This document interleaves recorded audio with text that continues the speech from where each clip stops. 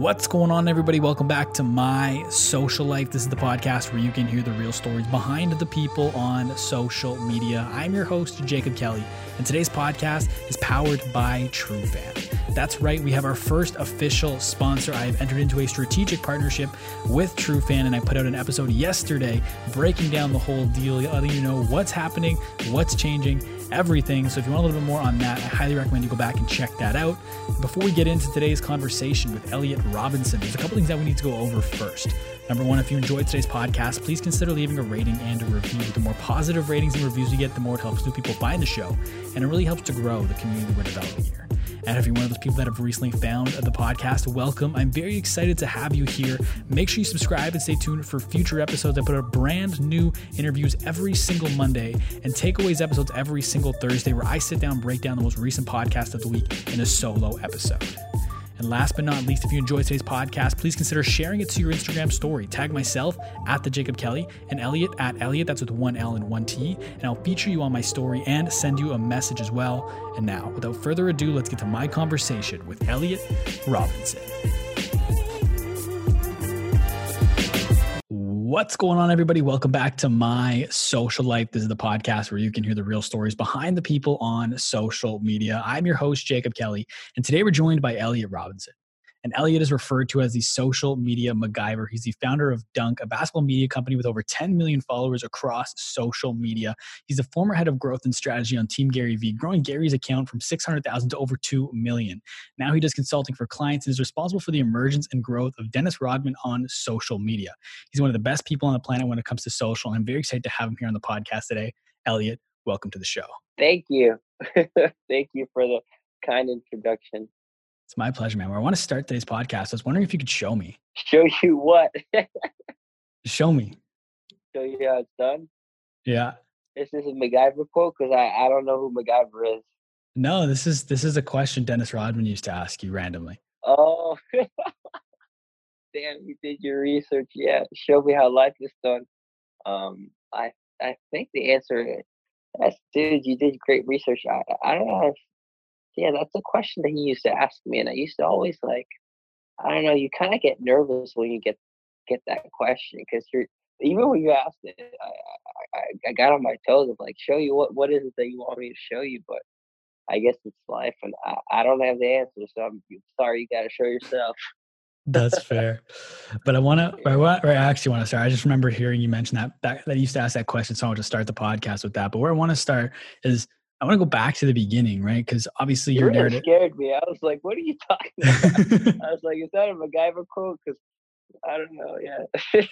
No, you're good. But so with your narrative, it's so heavily tied to basketball. So I'm curious when basketball entered your life. Because I know, correct me if I'm wrong here, but your grandpa, Ed Robinson, played basketball at Yale. Was that an influencing factor in you starting to play ball? I think for sure. I mean, he probably influenced my father and inspired my father a lot. I started playing when I was 6 or 7 years old. I just think my mom or my dad, I don't remember who it was, but they dragged me to a practice and they were like, you're gonna play basketball. And I was like, yeah, I'm gonna do it. And my grandpa, obviously, yeah, he played at Yale. He was one of the best rebounders they've ever had. He averaged, I think, 15 rebounds or something in a season, 16 rebounds. He scored 60 points in high school, and it kind of took him out of the hood. He grew up in Lynn, Massachusetts, which was the hood, the deep hood, and he'd never really played as what you actually think about is crazy. Someone pointing at him in the streets, you'd be a good basketball player, putting him on the path, and him having full-ride scholarships from Yale, Princeton, Stanford, all these things. Yeah, to answer your question, I started playing basketball when I was 5 to 6 years old, and I think my grandpa influenced it tremendously through my dad. Mm-hmm. And I know it hooked you right away. And basketball, like I said, has been a part of your life for forever. I know you wore number 8 because Kobe Bryant dropped 81 the day before you started playing.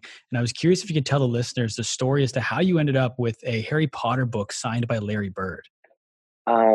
So yeah, I wore number 8 due to Kobe, which I I only recently, when he passed away, is really when it dawned upon me. I was like, he had such an influence on everyone's lives.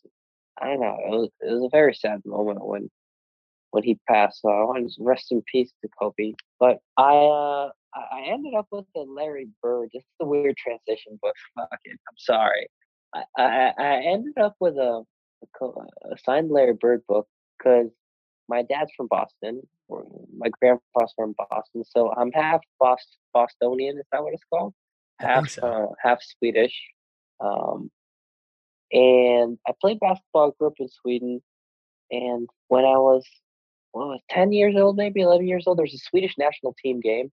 My dad was like, "Let's go to it. It'll be a fun time watching basketball. It's not NBA level, but it's at least above where you're at."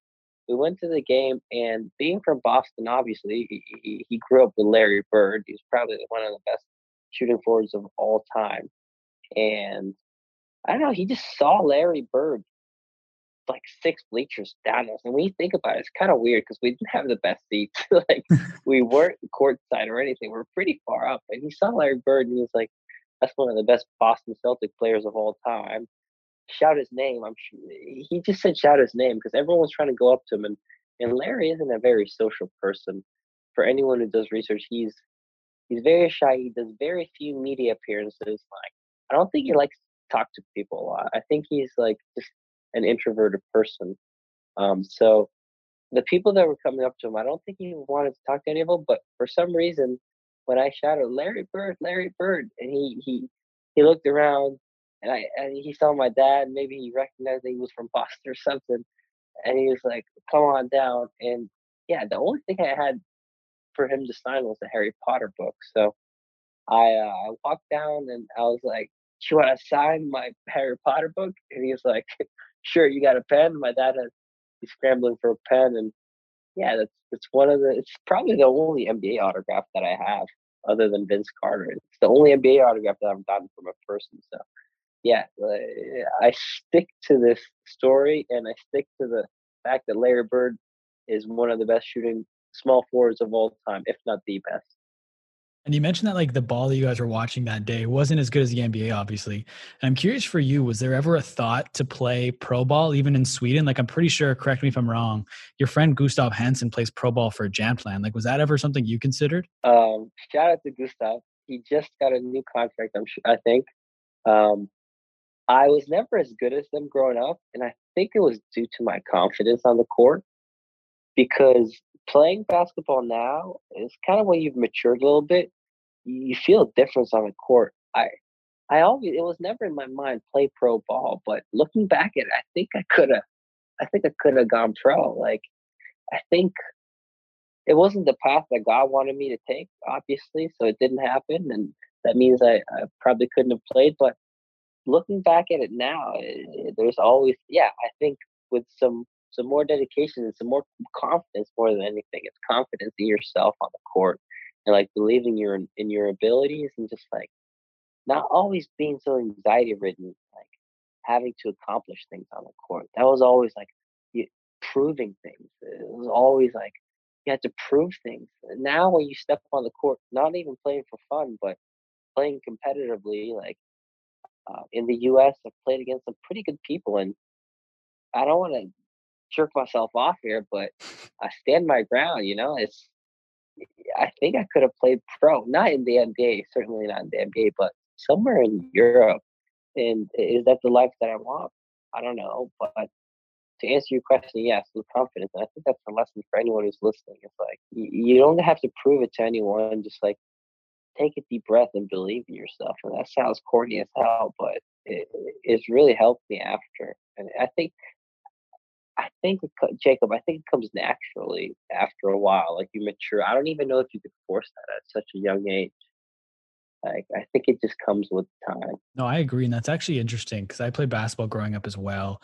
And I've actually had a similar thought where it was the confidence I lacked on the court. Now, I'm not saying I could have gone professional at any level. I don't even think I could have played at the college level here in Canada. But I just noted that's one thing I even noticed about myself personally was just a lack of confidence, especially around shooting. Like I could dribble, I could pass, but I never shot the ball as much as I probably could have just because I was afraid and lacked the confidence to do so. It's interesting that you had a similar takeaway kind of looking back.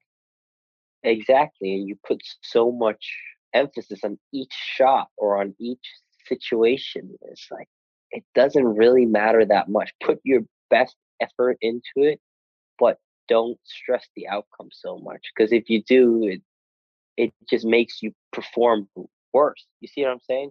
If you Mhm. put too much pressure on yourself, it makes you perform worse as opposed to just letting go and doing your best. But Yeah, once again, it's always easier said than done. this is true. But I kind of wanted to transition a little bit away from basketball for a second. I kind of wanted to start there to set the scene on the impact basketball had kind of in your life growing up. But I was curious about what significance does the song Cranked Out by Soldier Boy have to you? Immense, immense, immense significance. It was my first, my second, I would say, hip hop song that flung me into video editing. It actually wasn't even video editing. I think it was social media.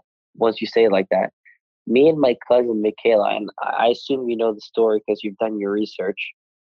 Me and my cousin Michaela Robinson found that song, and we're just dancing to it in Marblehead, where my dad's from and my family's from. And everyone was doing that song. And for social Soldier Boy is, I have to give him props. He was one of the best marketers of all time. Like that was that was such a wave. The Soldier Boy cranked that Superman. Watch me, you. That was such a dance. Like he was doing TikTok before TikTok was TikTok. You see what I'm saying? Like Yeah. he was doing that dance, and everyone was on that wave. So we were like, let us just do the dance. Let's film, record it, and just throw it up on Vimeo and see what happens. I don't think anyone saw it. I think we had like 2 views, and it was me and her. We might have heard a third. That might have been my dad. And if we were lucky, we had 5, and that was my aunt and my grandfather. But it was like we dressed up in this. I had this big hoodie and this big cap, and yeah, that was good times when you just did things when you're younger. It had immense. It had immense. I think that might have like spiraled me into marketing as well. Like Soldier Boy really rubbed off on me. Mhm. Pause. That was like that was your first kind of entry point into the world of marketing and social media, and I believe kind of the second next progression for you was the greatest video game of all time, Modern Warfare 2. You would have started Yeah. recording and putting out videos around that game, right? Yeah, correct. Yeah, I was yeah, I did. My first video editor ever was a Modern Warfare 3. Uh, but my favorite game of all time was Modern Warfare 2, and that's what. Yeah, I would record shit on. I played on the computer, so I would record stuff on Fraps and then put it into Vegas Pro, which is a video editing software, and then just upload it to YouTube. Fair enough. But now I do want to kind of touch on Instagram because I know you started Dunk was September 2013, I believe. But before that, you had your first Instagram account, and that was you were posting like sunsets with heavy edits, right? What was the intention behind starting that Instagram? That's what I was going for. It's the intention that Instagram was called Eliot Robinson One, now called Mhm. RBN. If anyone wants to check it out, the intention with it was just to. There was no intention, and I think that was the beauty of it. The intention was I started a social media page. I was with my friend Gabrielle, and we're going. Um, I think we're just longboarding one day, and we're like, I'm gonna start a page, and I was just taking pictures, and then I guess I enjoyed taking pictures, and then I started editing, and the beauty of the page was that there was no intention. There was sunsets, and I wanted to take pictures of sunsets, so I did it. And like that's how all the greatest things I think in my life has started when it's not forced and when it just kind of comes and you just do without overthinking.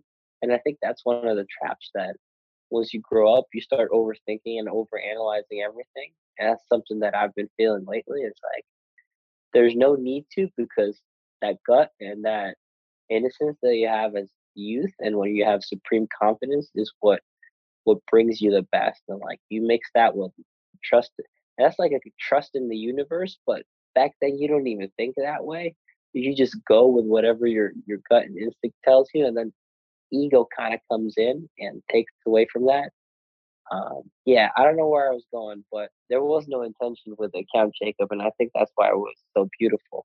The intention was just take pictures of sunsets, and it created some form of routine every day, and like some form of I don't know, some form of it's created some form of joy by just a new passion, right? A new passion and pushing yourself. in ways that you hadn't before. It was really early on. It was like when the iPhone had just come out, it was like an iPhone 4. People were just starting to mess around with these lenses. So what you would do is actually, this, I don't think I've told this before, and I don't know if anyone will care, but I'm gonna tell it anyways because this is a podcast and it's about people talking about themselves. Um, you put a lens on the back of the camera, and it would do like a wide, like a fish angle. It was a wide lens, and people had just started messing around with that. So I don't know. It was just a time of exploration in a young person's life, taking pictures of sunsets. That was the intention behind the account. Long story long. Mhm. That's cool. It's just interesting. I'm always curious about like, especially back then, would have been like probably around 2011 when you would have started that account. Like, I did the deep scroll.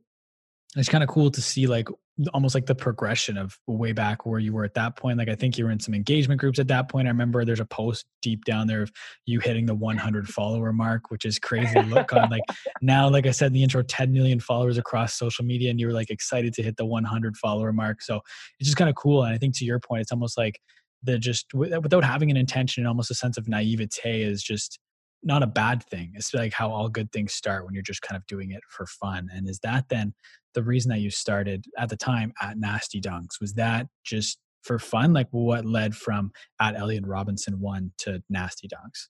Yeah, you formulated it. Yeah, the naivete. It's so beautiful too because there's like no you don't force yourself towards anything. You don't feel forced to do anything.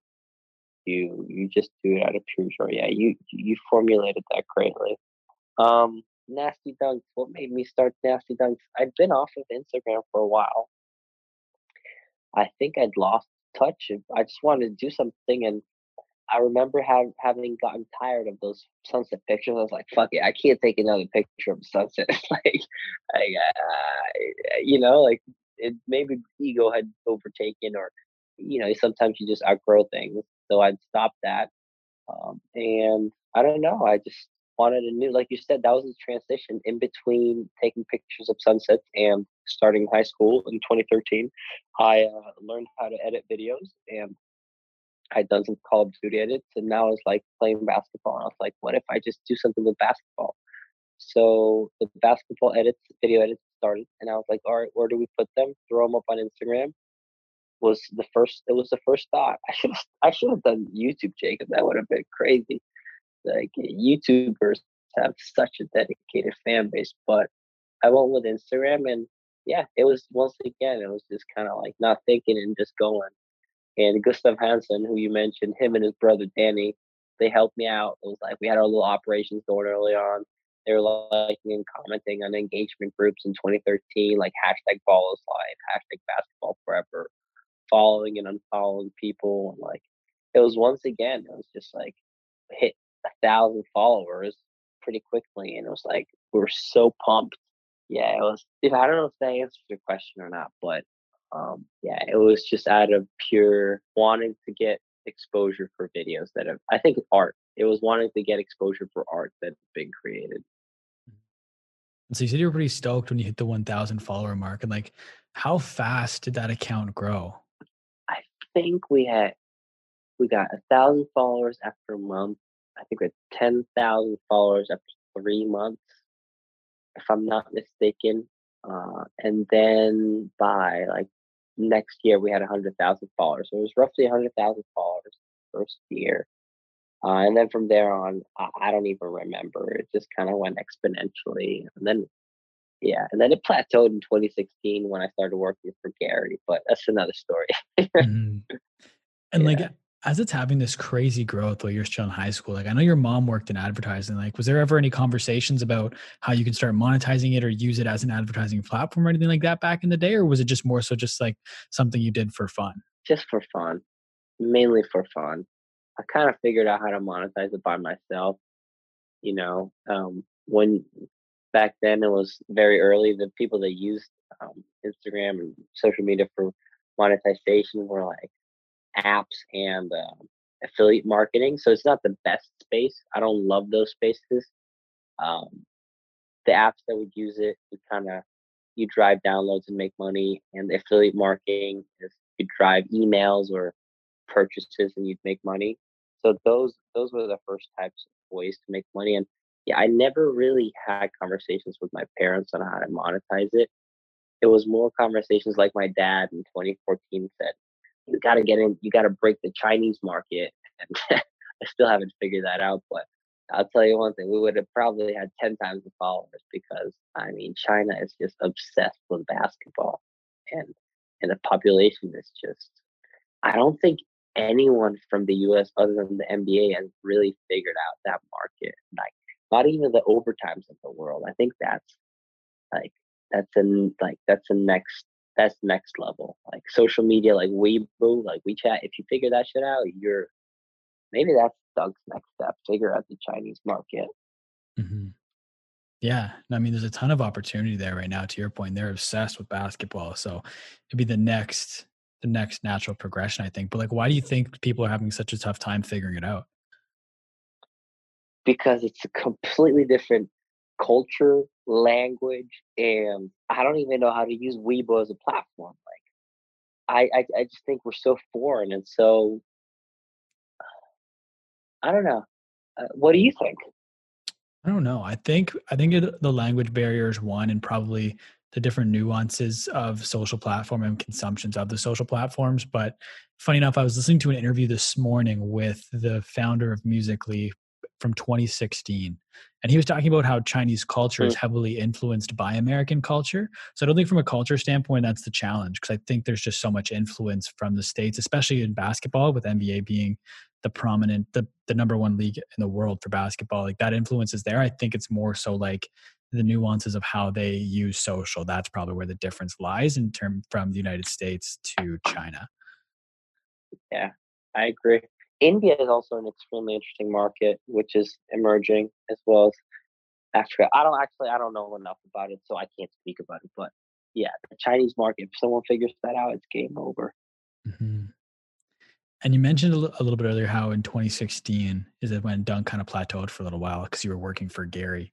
And for people that don't know, I think the story of how you ended up working for Gary is super interesting. So you ended up working for him like straight out of high school, right? Like was your intention in high school to try and get a job and get over to the United States as fast as possible? Or was that just kind of like a serendipitous thing that happened but wasn't necessarily your intention? When I started high school, Like more so like, yeah, like even mid high school when you started high school, what did you think your plan was once you graduated? Because once you graduated, you pretty much went to New York almost right away as soon as you graduated high school. So like when you started, what was your plan post high school? Did it end up working out the way you thought it would? when I was in high school, I didn't really have a plan. I think that's kind of been my biggest issue, not issue, but maybe my biggest fault because some of the greatest people always have this grandiose plan, right? They always have this, I'm going to, you know, go to the moon or I'm going to buy a team, whatever it is. I've never really had a plan. So when I was in high school, I was just kind of free roaming. And I was like, after high school, I'll take a year, figure it out. That's kind of what you do in Sweden. So getting the job in New York, it was just kind of a relief for me. It was like, oh, now I know what to do. So that kind of eliminated a lot of fear of just taking the plunge and just going. I think a lot of people ask me, were you ever nervous? And I'm like, not really. I didn't know what to do. So it kind of gave a little bit of a cushion to figure out what you wanted to do with life. But yeah, straight out of high school, moved to New York. I mean, I think it gave me like a new beginning, like a way to reinvent myself in a way. But I also think it puts a lot of stress on someone who's 18. Like you go there and you start working. It's not a natural progression, but I'm incredibly blessed for the times that I've had. I don't know. I think people have to be kids too, and it's just like a balance of not I don't know. It's like a balance of being grateful, analyzing your past, as well as like focusing on the positive, right? Like I want to say that I should have taken a year and been a kid and had more fun, and I can still do that now. But it's like I don't know. I'm incredibly happy with everything that's happened. It kind of made me find God in a way. So I don't know. My answer to you is I didn't have a plan for high school after high school, and it came as a shock to move to New York City to work for Gary. But it was a great part of maturing both spiritually and finding ways to work around the ego, because the ego really like came up when you were there, and it's like it comes in ways and forms that you don't really realize it does. And yeah, it was a good time though. Mhm. I think what's interesting though, looking back, is the fact that it almost didn't happen, right? Because when you reached out to Gary initially, you also reached out to Gerard Adams, and Gerard's the one who actually got back to you first, and he connected Yeah, you to a friend of mine and past guest on his podcast, Digital Jeff. It's like, yeah.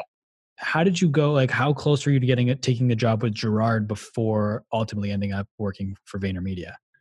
I I might have been closer to working with Gerard versus working with Vayner. I was on several email threads with him, just like working with him and Jeff and giving them crazy feedback on their blogs. And once again, I don't want to juice myself up, but I was like sitting there and I'd write an email. I don't write email. You saw the email I sent you before this call. It was just like all headline. You're like, who's this emailing me? It was like this composed email with like 50 timestamps. And I was really close to working with Gerard. I don't know what made me not work. I love him. He's a dear friend, and I always speak well of him. But for some reason, I worked for Gary, and it led me to where I Mhm. am now. And when you started with Gary, you were a video editor, and ultimately, like I said, you ended up as the head of strategy and growth for his social media. What did you do during your time as a video editor that kind of allowed you to stand out to ultimately become head of strategy and growth? I think I was always kind of doing growth, but for video editing, the biggest thing was probably optimizing all the videos and like how do we actually make this work on social? We don't just want it to be emotional. Like we need it obviously to speak the message that you want, but you need to make sure that people actually see it and consume it.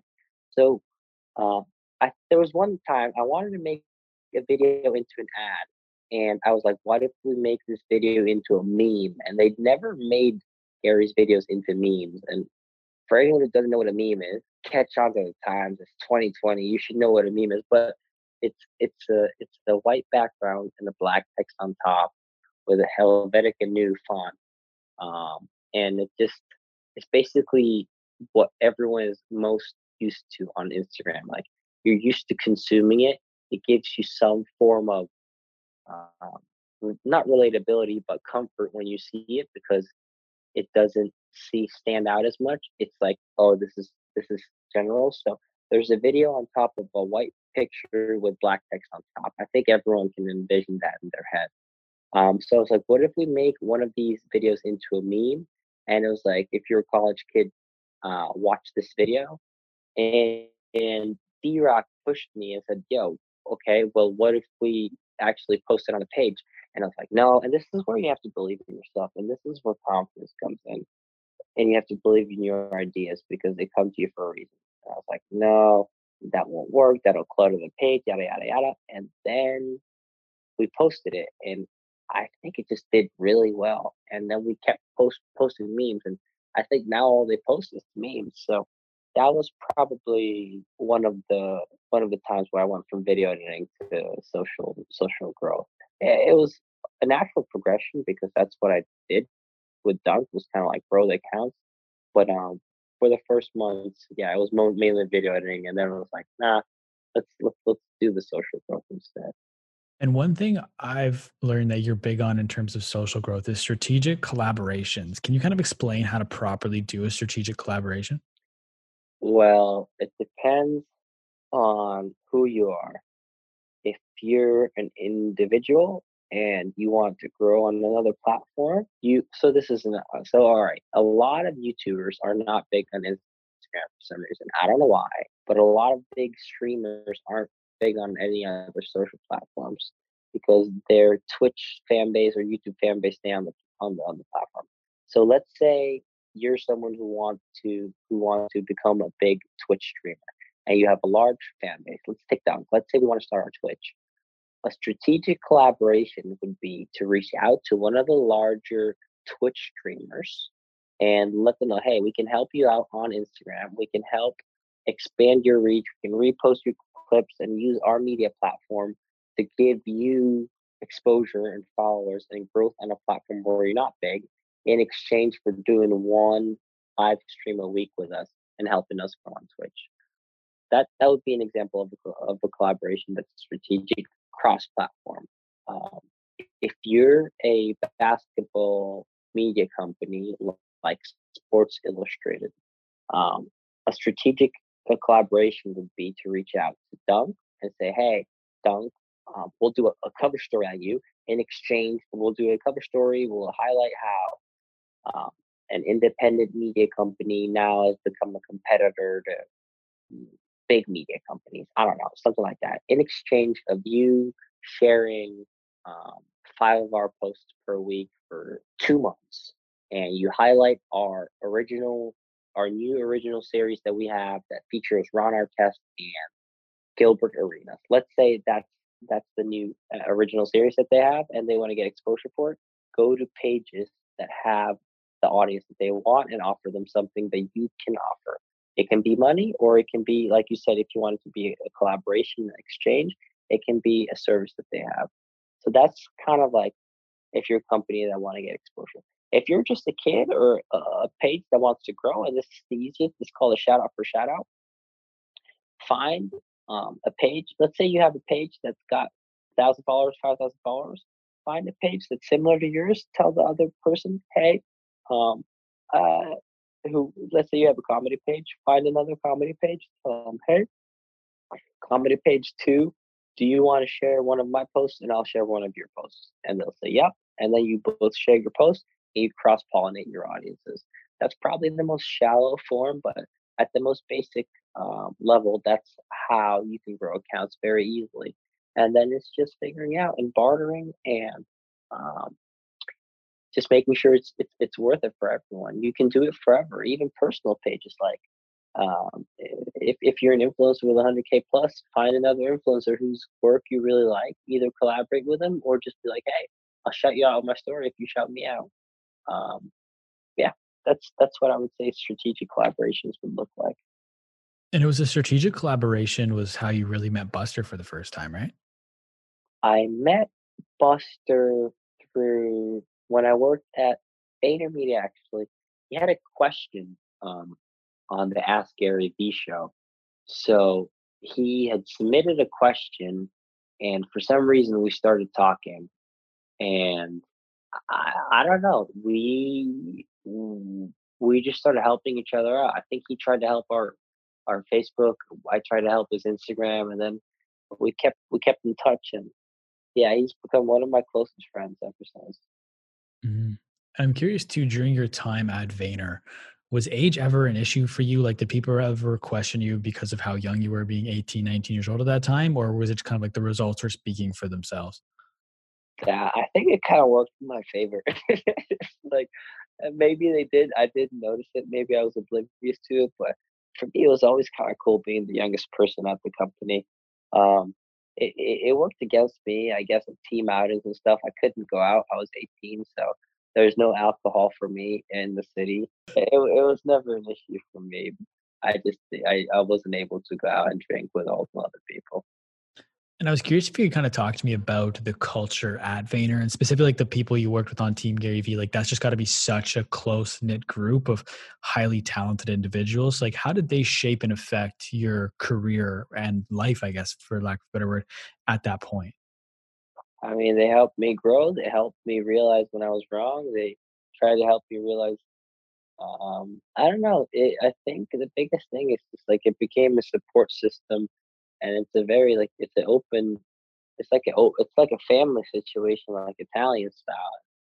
You take care of each other, and you're there for each other, and you help out, and I still keep in touch. And it's like they're some of my closest friends. I've had some of my best moments with them in my young adulthood. So they shaped my life by being friends and really being there and like creating a real connection. And it's hard when you're young because you think you know everything, and at times you do, but most of the time you don't. And when you're around, like I, I was 18, they're older, they were 25 plus, and that's a big difference, like 18 to 22. If I spoke to my 18-year-old self, I'd probably be disgusted of how ignorant and how and how innocent and just kind of. I guess I could talk to my 18-year-olds or listen to my 18-year-old self. I've done podcasts, but it's like you grow a lot, and when you speak to people who are over 25, they have a different perspective on life, and it really helps you center and ground yourself. Um, and yeah, I don't know. They've been close family ever since. I don't really know how to express it. I love them with all my heart, and I still think I'm right. I might not be, but I still think I'm right all the time. I think I'm right more often now, but they've definitely helped change my mindset, and work ethic is like it's something that you learn from them. It's like 100%. I was going to ask you in terms of like life advice and everything. In 2016, you tweeted hashtag Vayner thanks to AJB for giving me life hacks and advice. Do you remember what he told you before you made that tweet? yeah, a couple of things. He AJ was very kind to kind of mentor me early on. He'd take time and I'd just sit down and ask him sometimes forced questions, sometimes just things that came up.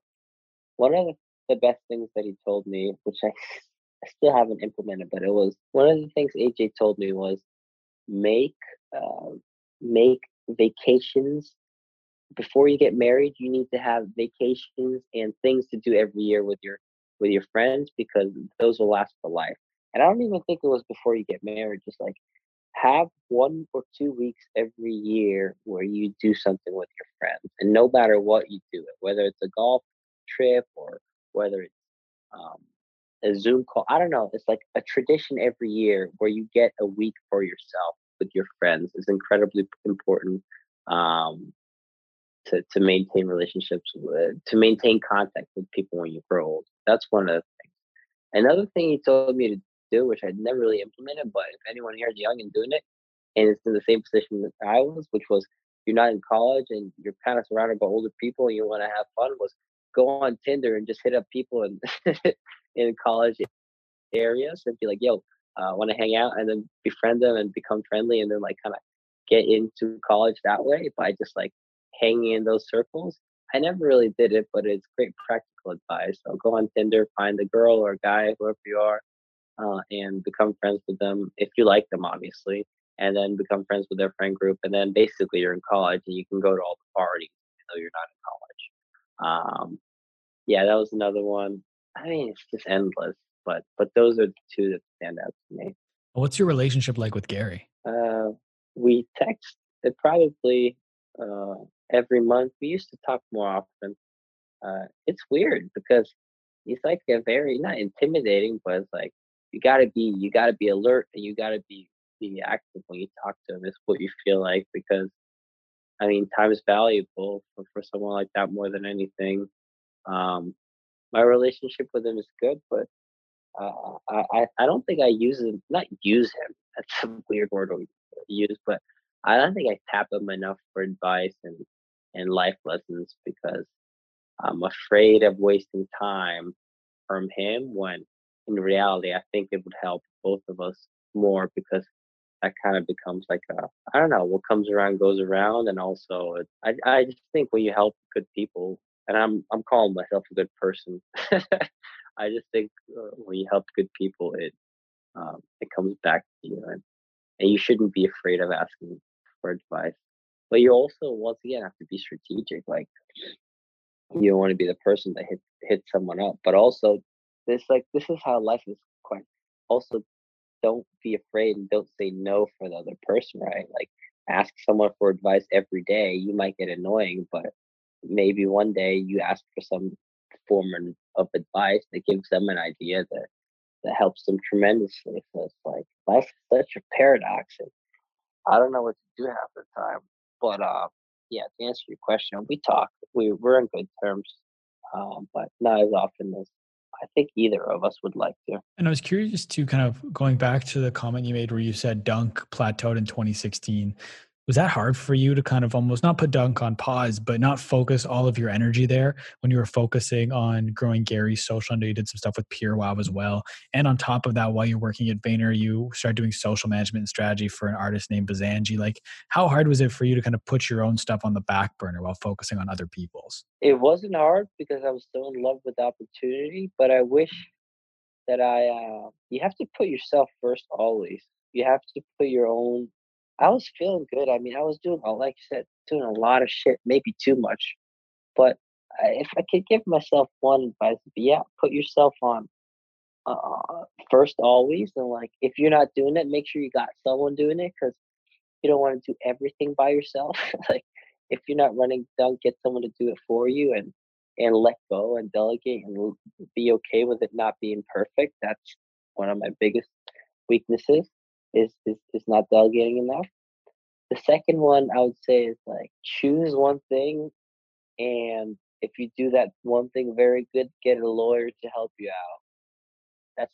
That's the one thing I would, because you always need a lawyer. Like if you're young and an entrepreneur, get a lawyer and an account. That's something you really really need to not only to maintain success, but like I guess not even a lawyer, but get someone who's good at what you're not good at.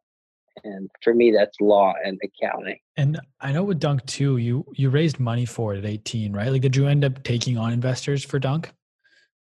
No, no, I never did. I had a commitment from a former NBA player, and that once again, I was just kind of me trying to figure out this whole whirlwind and putting together documents by myself, putting together pitch decks and like business plans. And it's like you take on so much by yourself. Like looking back at it, it was like sleeping 6 hours a night, 5 hours a night. It was fun, and you're kind of caught up in this in this lifestyle where you just work, work, work, try, and you get a lot of shit done. And looking back at it, it's fun. But I think now more than ever, it's like set out a goal and just chip at it day by day, calmly. Don't just drink coffee and stress, stress, stress. I think I got too caught up in the New York lifestyle.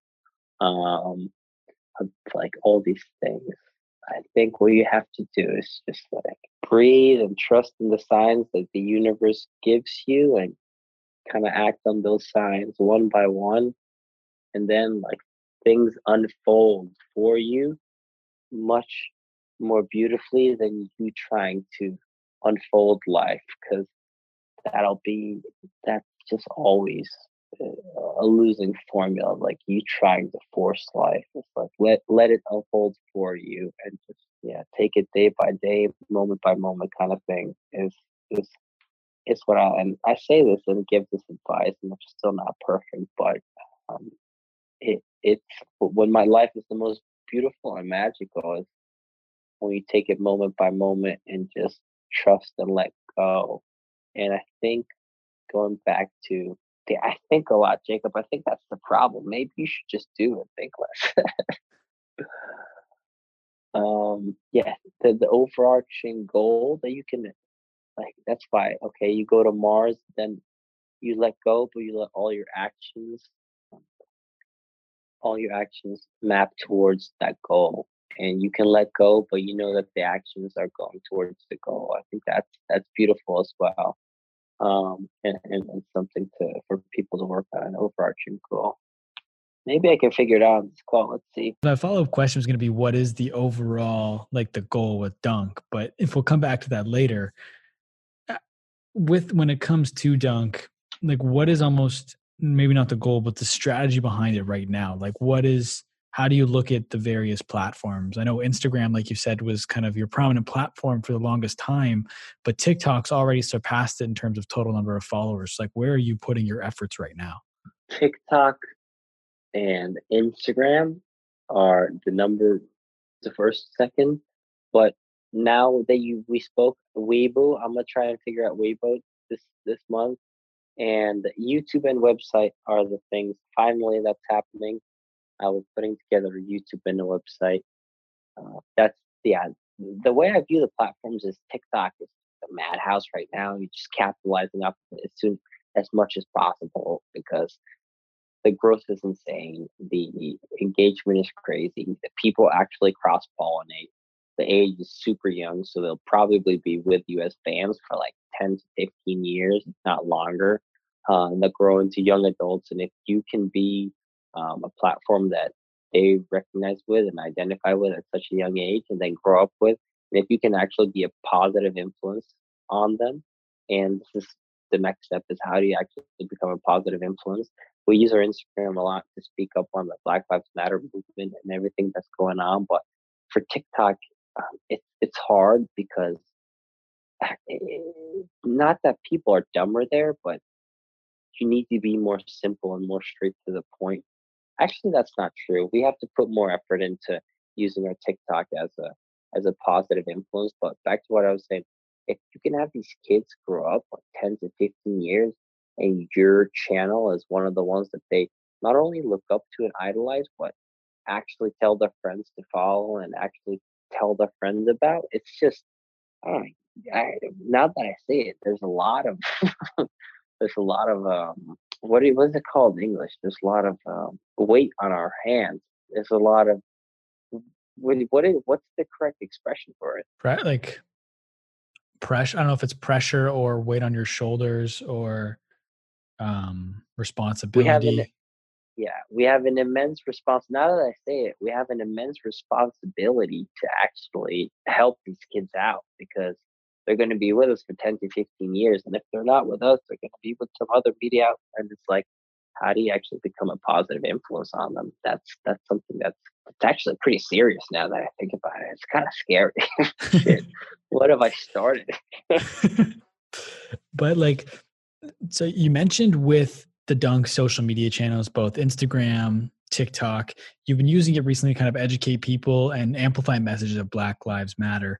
And one other adventure of yours is the Hoop Bus. And I saw recently you're using the Hoop Bus to kind of rally the community and be involved in the Black Lives Matter movement. And I was curious if you kind of, this might be a bit of a long answer, but could you kind of tell people what the Hoop Bus is, what the original intent behind it was, and how that's kind of evolved since you became involved with the Hoop Bus in the Black Lives Matter movement? Yeah, so the Hoop Buzz is a project. It's a nonprofit that I started with Nick Anson from Venezuela.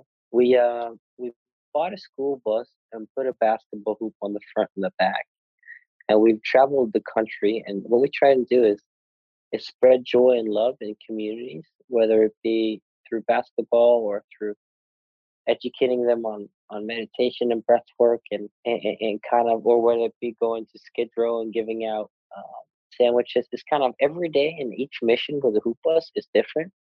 And what we try to do is kind of not stay culturally relevant, but stay culturally, what are the causes right now that are needed for the communities? And like I said, we've given out food to the homeless on Skid Row. We made PB&Js.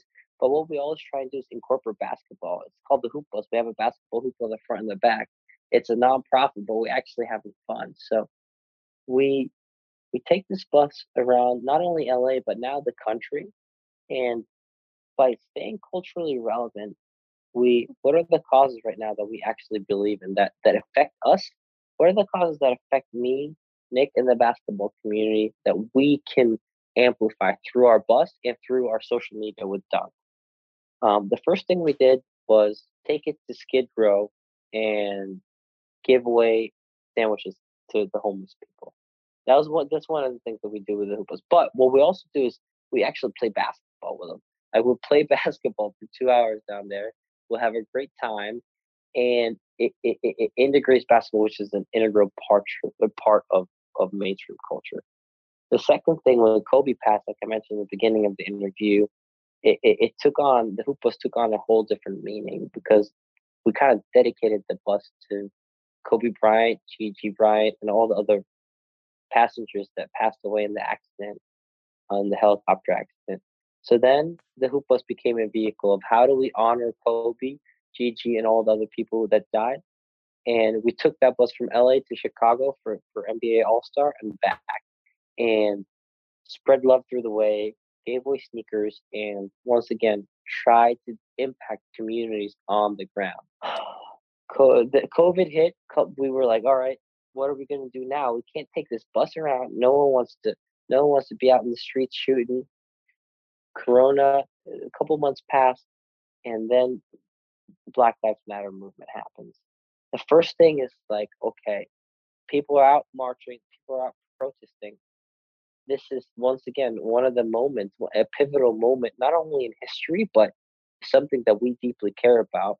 And this is the first time I've deeply become, me personally, become not only educated, but not even passionate, but care truly about the subject and stand up truly about something that I know deep down is wrong. So when George Floyd passed, it became something that we're like, okay, this is the next thing. Nick and Nate told me, yo, let's start using the hoop bus. And we started ideating over the phone.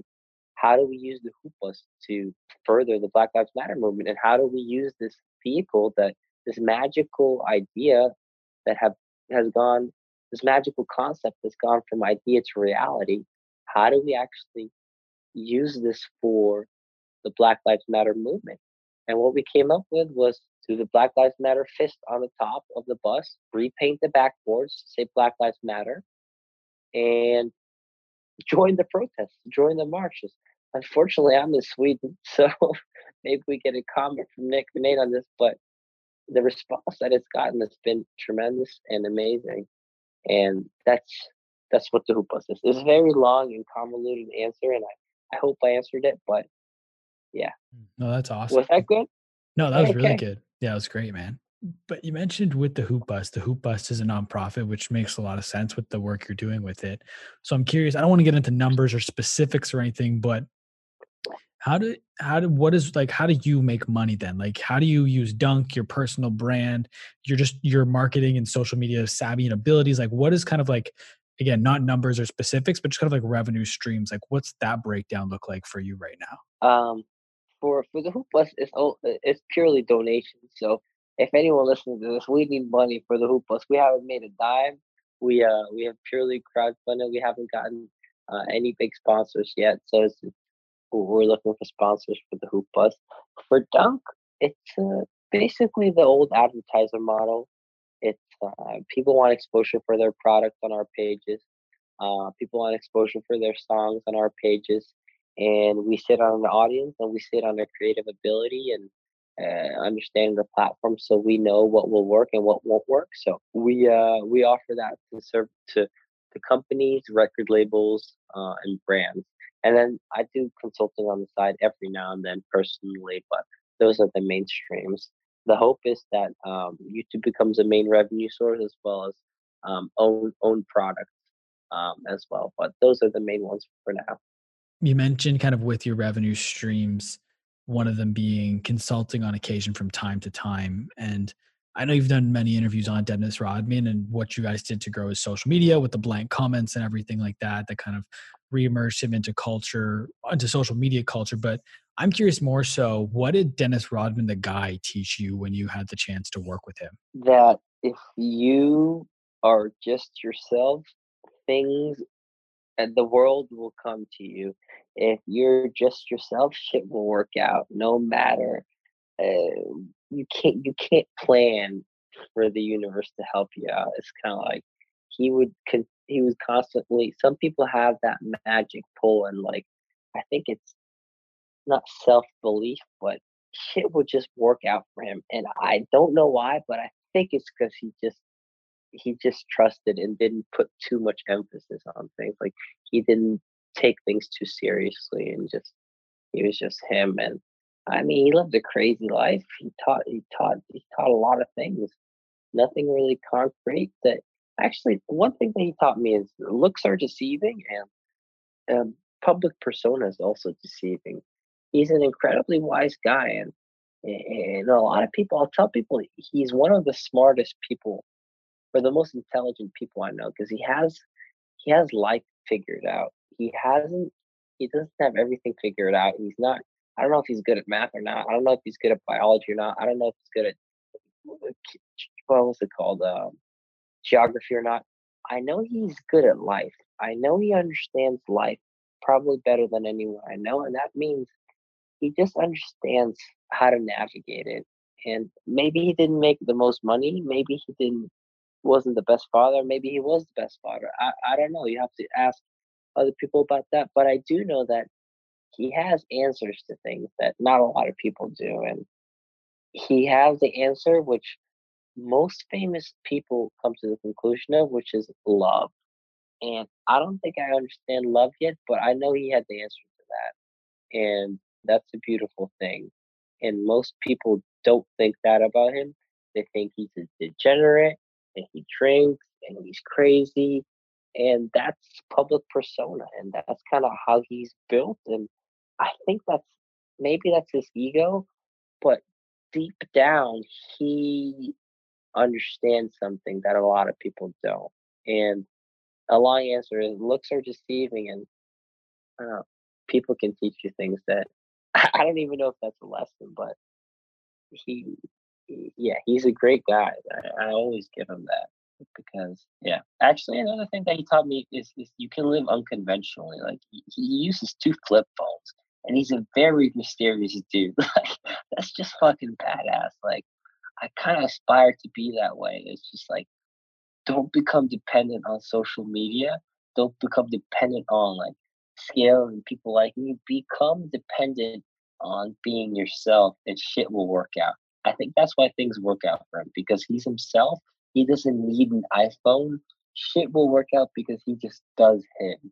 Like he just does his thing and has two flip phones and you reach him when you're supposed to reach him. It's hard to reach him because he has two flip phones, but you like things will just happen in order. And I think us as humans, like we try to force things too much with this ultra connectivity that we have.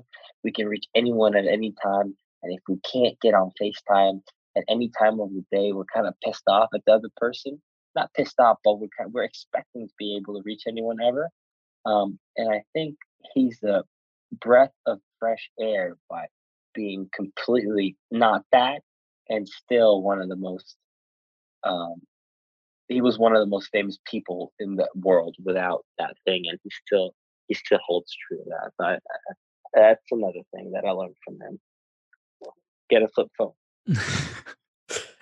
So I'm curious, after kind of spending time with Dennis and learning things like that, where and seeing how he has life figured out, but at the same time, like you said, his public perception, his personal brand isn't probably what most people would want their personal brand to be, right? Where people think he's reckless and all those things. So knowing Hmm. that, especially after spending time with Dennis, how much importance do you place on crafting your personal brand? Is it after even after spending time with Dennis, even just beyond that, is it now it doesn't matter how people perceive my personal brand?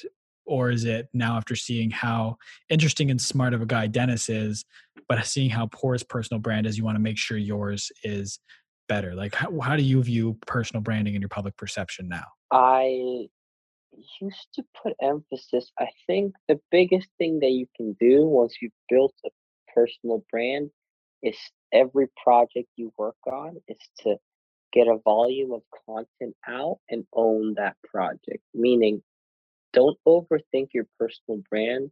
Understand what you want to say.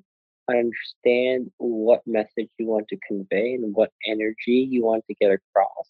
But don't overthink it and post frequently or make sure that every post that you have has an immense reaction. And that's incredibly hard, but an immense reaction. I would call that the Playboy Cardi effect. Like every post and everything that he Playboy Cardi, Lil Uzi Vert, that's kind of like one step above personal brand. That's like public persona, but choose one of the two. I think the easiest one is understand what energy we want to get across and own your project fully. What does that mean?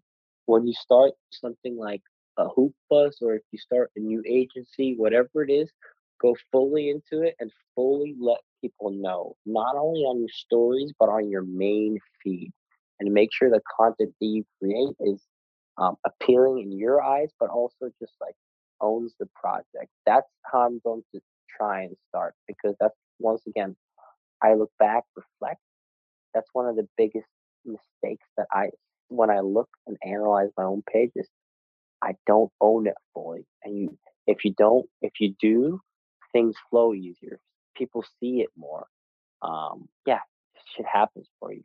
What I'm curious, so in terms of personal brand and stuff, I wanted to ask you about your speaking career, but I kind of want to take it in a different direction. But I know your speaking career is you're kind of like your tagline in terms of your speaking career is how to actually grow on social media and create content that people want to see. But I have a quote written down here from you. And it's a response to a question. And the question was, do you have any advice for people who want to do what you do on social media and grow a massive following? And your response was, don't do it. Why was that your response? What was the follow up? You said, don't, I do have the rest of it here. Yeah, don't do it. If you do, share your truth and be smart with how you collaborate. But why was the beginning of that response, don't do it? I think I pray. I think it was like, don't do it because I think their answer was, don't do it because if I say that, it filters out the people that really don't want to do it. You see what I'm saying? If you say don't do it, the people that are like, oh, okay, I won't do it. And then it kind of cuts through the bullshit, and the people that still want to do it will believe in it. I think that was I was trying to be snarky. I guess I was just trying to be funny or something. So I have a follow up. I have another quote. I'm big on quotes with this podcast. I Yeah, usually squeeze a couple of them in here. And this was you talking about social media. This quote, I believe, this is when you were 19. This is probably 3 years ago. So this could have changed by now. I get pretty in depth with my research and I find old interviews and articles and stuff. But the quote was, I actually hate doing this sometimes. It sounds like I think I have it all figured out. That's incorrect. That's incorrect. I'm 19. I'm not a life coach, just a kid. And now my yeah. question to that is social media your passion or is it just something you found that you were really good at and could have success with? I think I just was really good at it. It's not my true passion. Eh, this is like a gift and a curse. Like you're blessed being one of the best in the world at it. I'm gonna keep saying that I am, but it's not my ultimate passion. It's a tool to showcase it's a tool to showcase something. And it used to be video editing, and I kind of lost editing. So the last couple of years have been a limbo of being the best at something, but you're not doing it for your full passion. So that's the whole thing. And I don't even know if you can figure your passion out. I think it's just kind of it falls into your lap and you try different things. But to answer your question, I just think I'm really fucking good at it, and it pays the bills. And I'll tell you one thing, it's better than working. It's actually not better working at anywhere else because I thought it was better than working in like construction, but I recently started doing like some small construction shit, and that stuff's fun and it's easy to be present when you're doing simple things. And when you're on your phone, there's a lot of distractions. Apple, Facebook, Instagram, these motherfuckers, they know how to keep your attention and to keep you um, dialed in for as long as possible. That's how they make their money. Their money is made off of keeping our attention. And I don't know any other medium that's been their attention other than TV, newspaper, maybe radio, maybe theater, maybe. But that was always in limited times. There was always an end. With your phone, there's no end.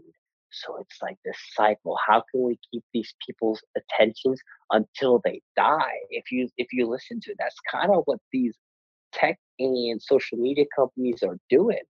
So you being present is like at the back of their minds because they're trying to make money. And I don't think they make money by keeping you present.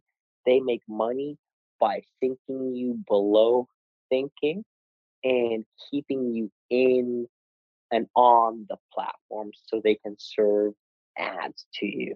So it's not in their vested interest in keeping you present.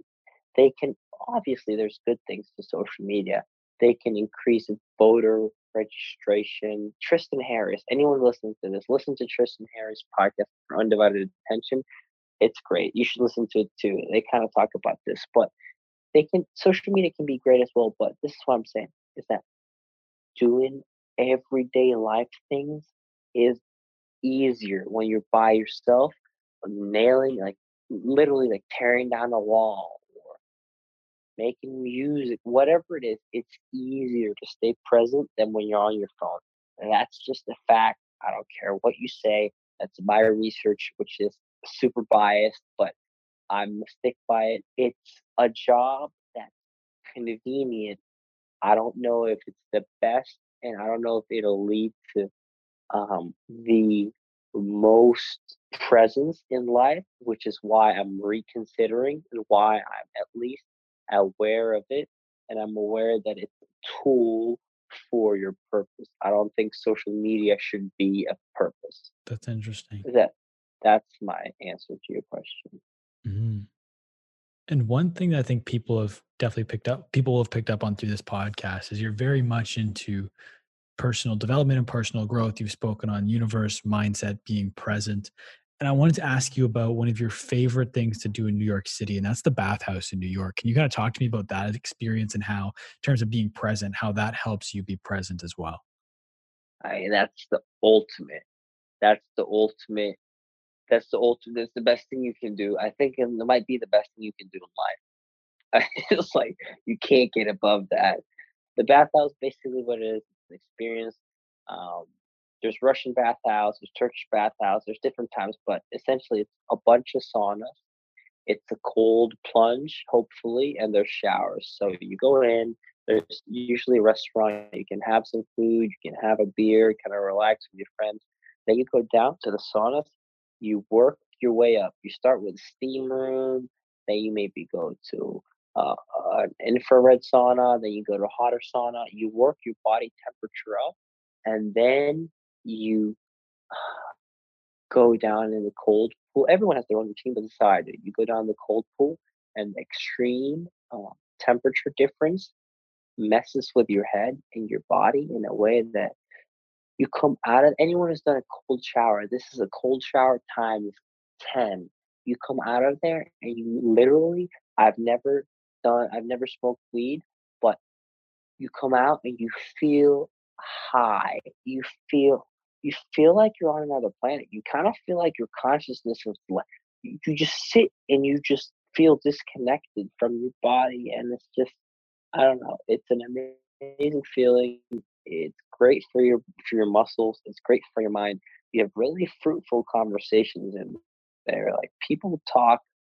I mean, they talk about the craziest shit. There's some conspiracy theorists in there that are talking, and they claim to have secrets to NASA and everything. Like they claim to have CIA documents. It's just a great time. Like just imagine the craziest personalities that you could ever find that are down there. Basically every week talking shit, and they scream at each other. Not scream, but like they have like conversations and arguments that are interesting to join in on. Um, there's 5 different saunas that you can work your way through, like and work your body temperature up. And then there's a cold plunge where you're basically challenging your mind and your body. And when you get out of the cold plunge, you get this feeling of euphoria, and it's great for your. I've said it's great for your body 5 times, so it must mean it's really good for your body. But yeah, it's I love it. If you couldn't notice. If I'm somebody who wants to become either more present or more mindful, spiritual, what would you recommend as a good place to start? Eckhart Tolle is a great. He has a couple books: The Power of Now, A New Earth. Wim Hof, breathing, great place to start. Meditation, headspace. These are all simple tools. I think the easiest thing for me lately has been just recognizing what awareness, consciousness is, and it's kind of understanding you're what's noticing and recognizing this monkey that's walking around. This not monkey, but this video game character that's walking around the world. It's like it's just not real. And when you do that, and when you can tap into that, it really makes life like a movie. So just like look at your hands and be like, yo, who is this looking at my hands, right? And then now all of a sudden, I feel like I'm not even talking to you now. I instantly feel more present and aware. You can focus on your breath. You can fall back. I don't know. Those are kind of things that work for me. I should have used them more throughout our conversation, but you get lost in thought and you get lost in conversation. And I think that's important too. Like getting lost in expressing yourself, because sometimes you get too much in your own head, just like, oh, stay present, stay present, stay present. Nah, sometimes you got to talk to people, and I think that's why podcasts, and I applaud you for that. Giving people it's kind of therapeutic in a way. You're giving a people a medium to express themselves, and I'm telling you, a lot of the things that people talk about, they probably don't get to talk about a lot in everyday life. So, props to you, Jacob, for kind of being people's therapist in a way.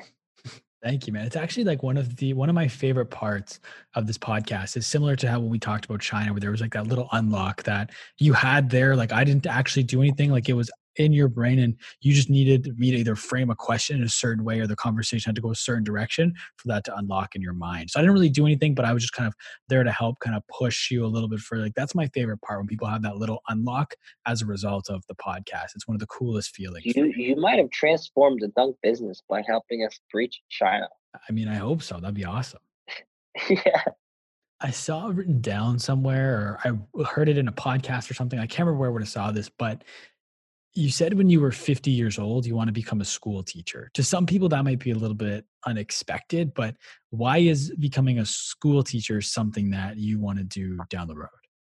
I think later in life, hopefully, I'm a little bit wiser, a little bit less dumb, and know slightly more. And I think it'd be fun to share that with people who are at such a pivotal stage in their life. So, do I still want to do that? Now that you say that, yeah. Will I forget about it? Probably. But yes, I would. I would like to share with kids who are at a pivotal stage in their life the experiences and the things that I've learned, to try and help them. Even though I don't, I think it seems like a good thing. It seems like the right thing to do. And we talked on this a little bit earlier. We kind of left it, but I want to bring it back. Maybe you've had some time to think about it throughout this conversation. Maybe it is becoming a teacher now.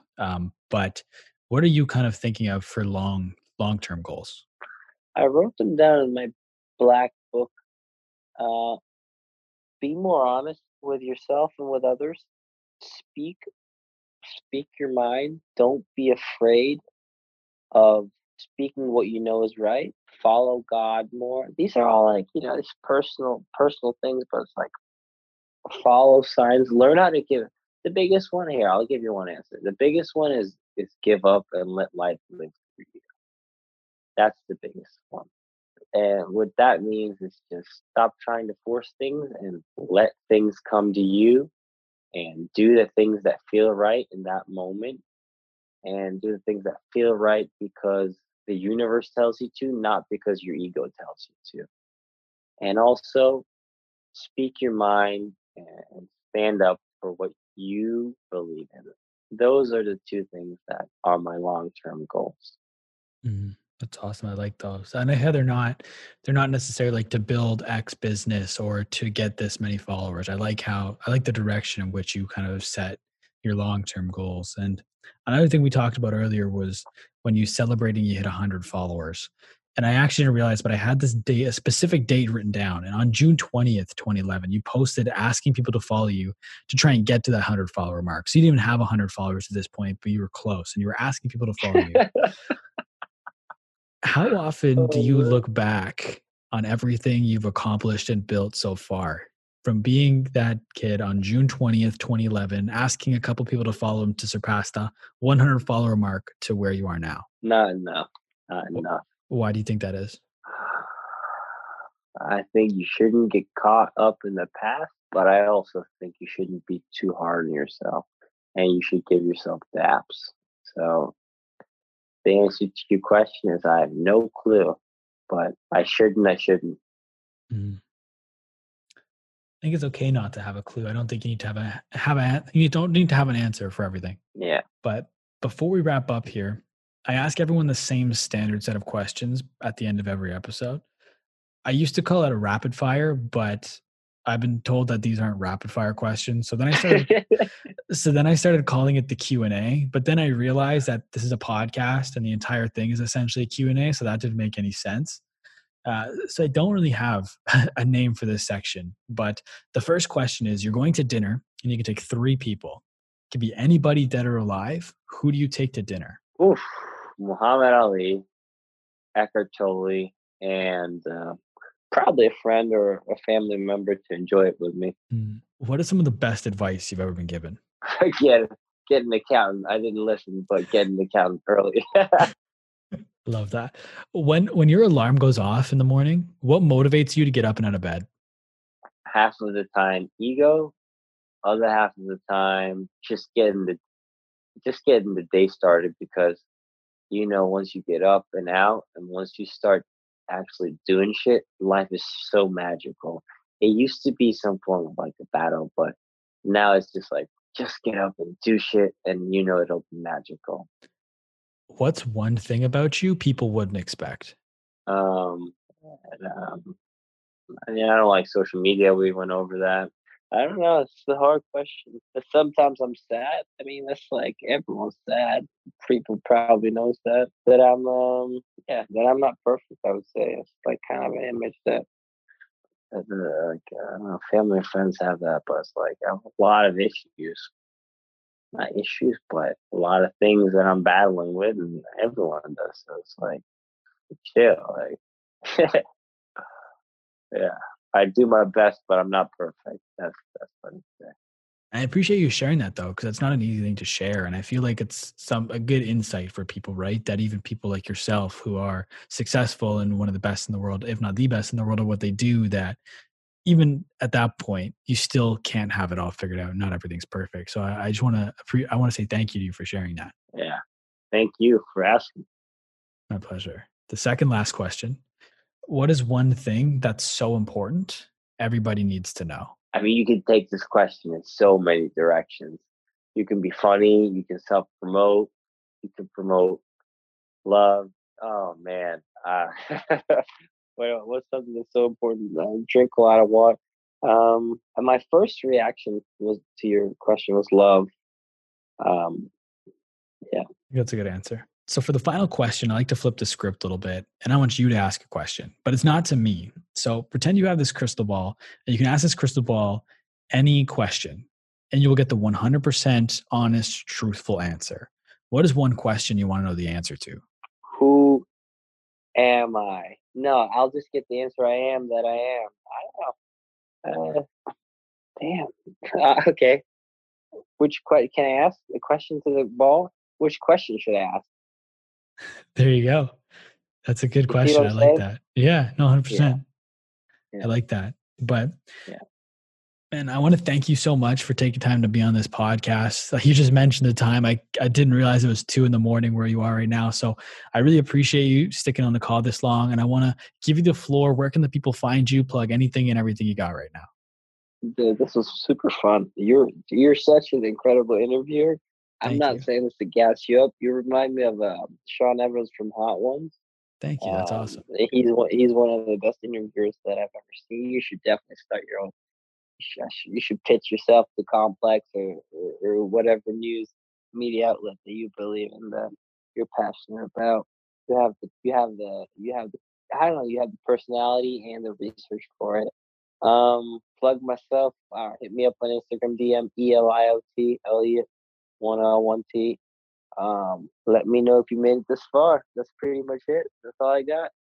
Awesome, man. Well, I want to thank you once again for taking time to be on this podcast. And I want to thank everybody for listening. Whether you've listened the entire way through, you only listen to bits and pieces. I really appreciate you taking time to check this out. Everyone, do me a big favor. Go and follow Eliot on Instagram. Don't forget that is with 1L. I'll make sure everything's linked in the show notes down below. And if you'd like to follow me, you can find me on Twitter and Instagram and at the Jacob Kelly. Feel free to come and say hello. Make sure you head to jacobkelly.ca and sign up to my brand new newsletter, Content Caviar. If you'd like to follow the podcast, you can find us on Instagram and at My Social Life Podcast or YouTube by searching on My Social Life.